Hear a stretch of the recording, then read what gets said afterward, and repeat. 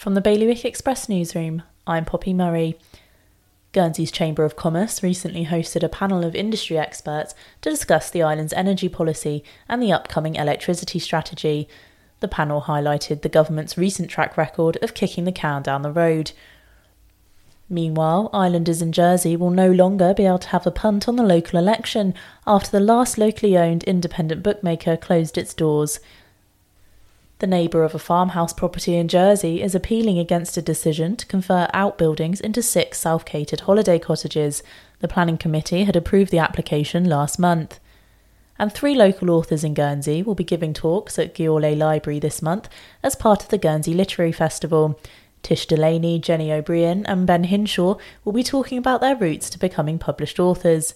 For more on all of today's stories, visit bailiwickexpress.com.